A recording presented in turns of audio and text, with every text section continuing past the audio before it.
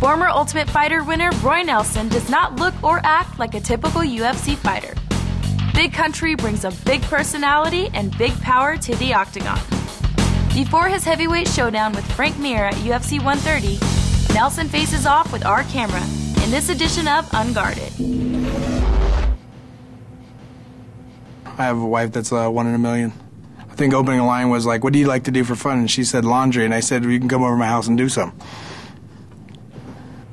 The only pet peeve I usually have is people either acting stupid or ignorant.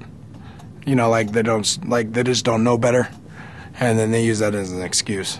People just needed to act right, then we wouldn't have any problems. We wouldn't even have war. I've never been in trouble in my life. I'm a good old boy. I believe in survival of the fittest. It's evolution. It's always been around. That's why I'm a UFC superstar. Hello.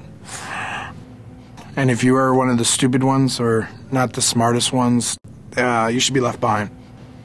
That's that evolution in me, that I want to be the best in the world. Some guys have it. Some people just fight for money. I fight to win. We'd love to hear any ideas and comments you have on the show, and we'll be talking to all the top fighters in upcoming cards. So email us your best questions for them at UFCUltimateInsider@UFC.com.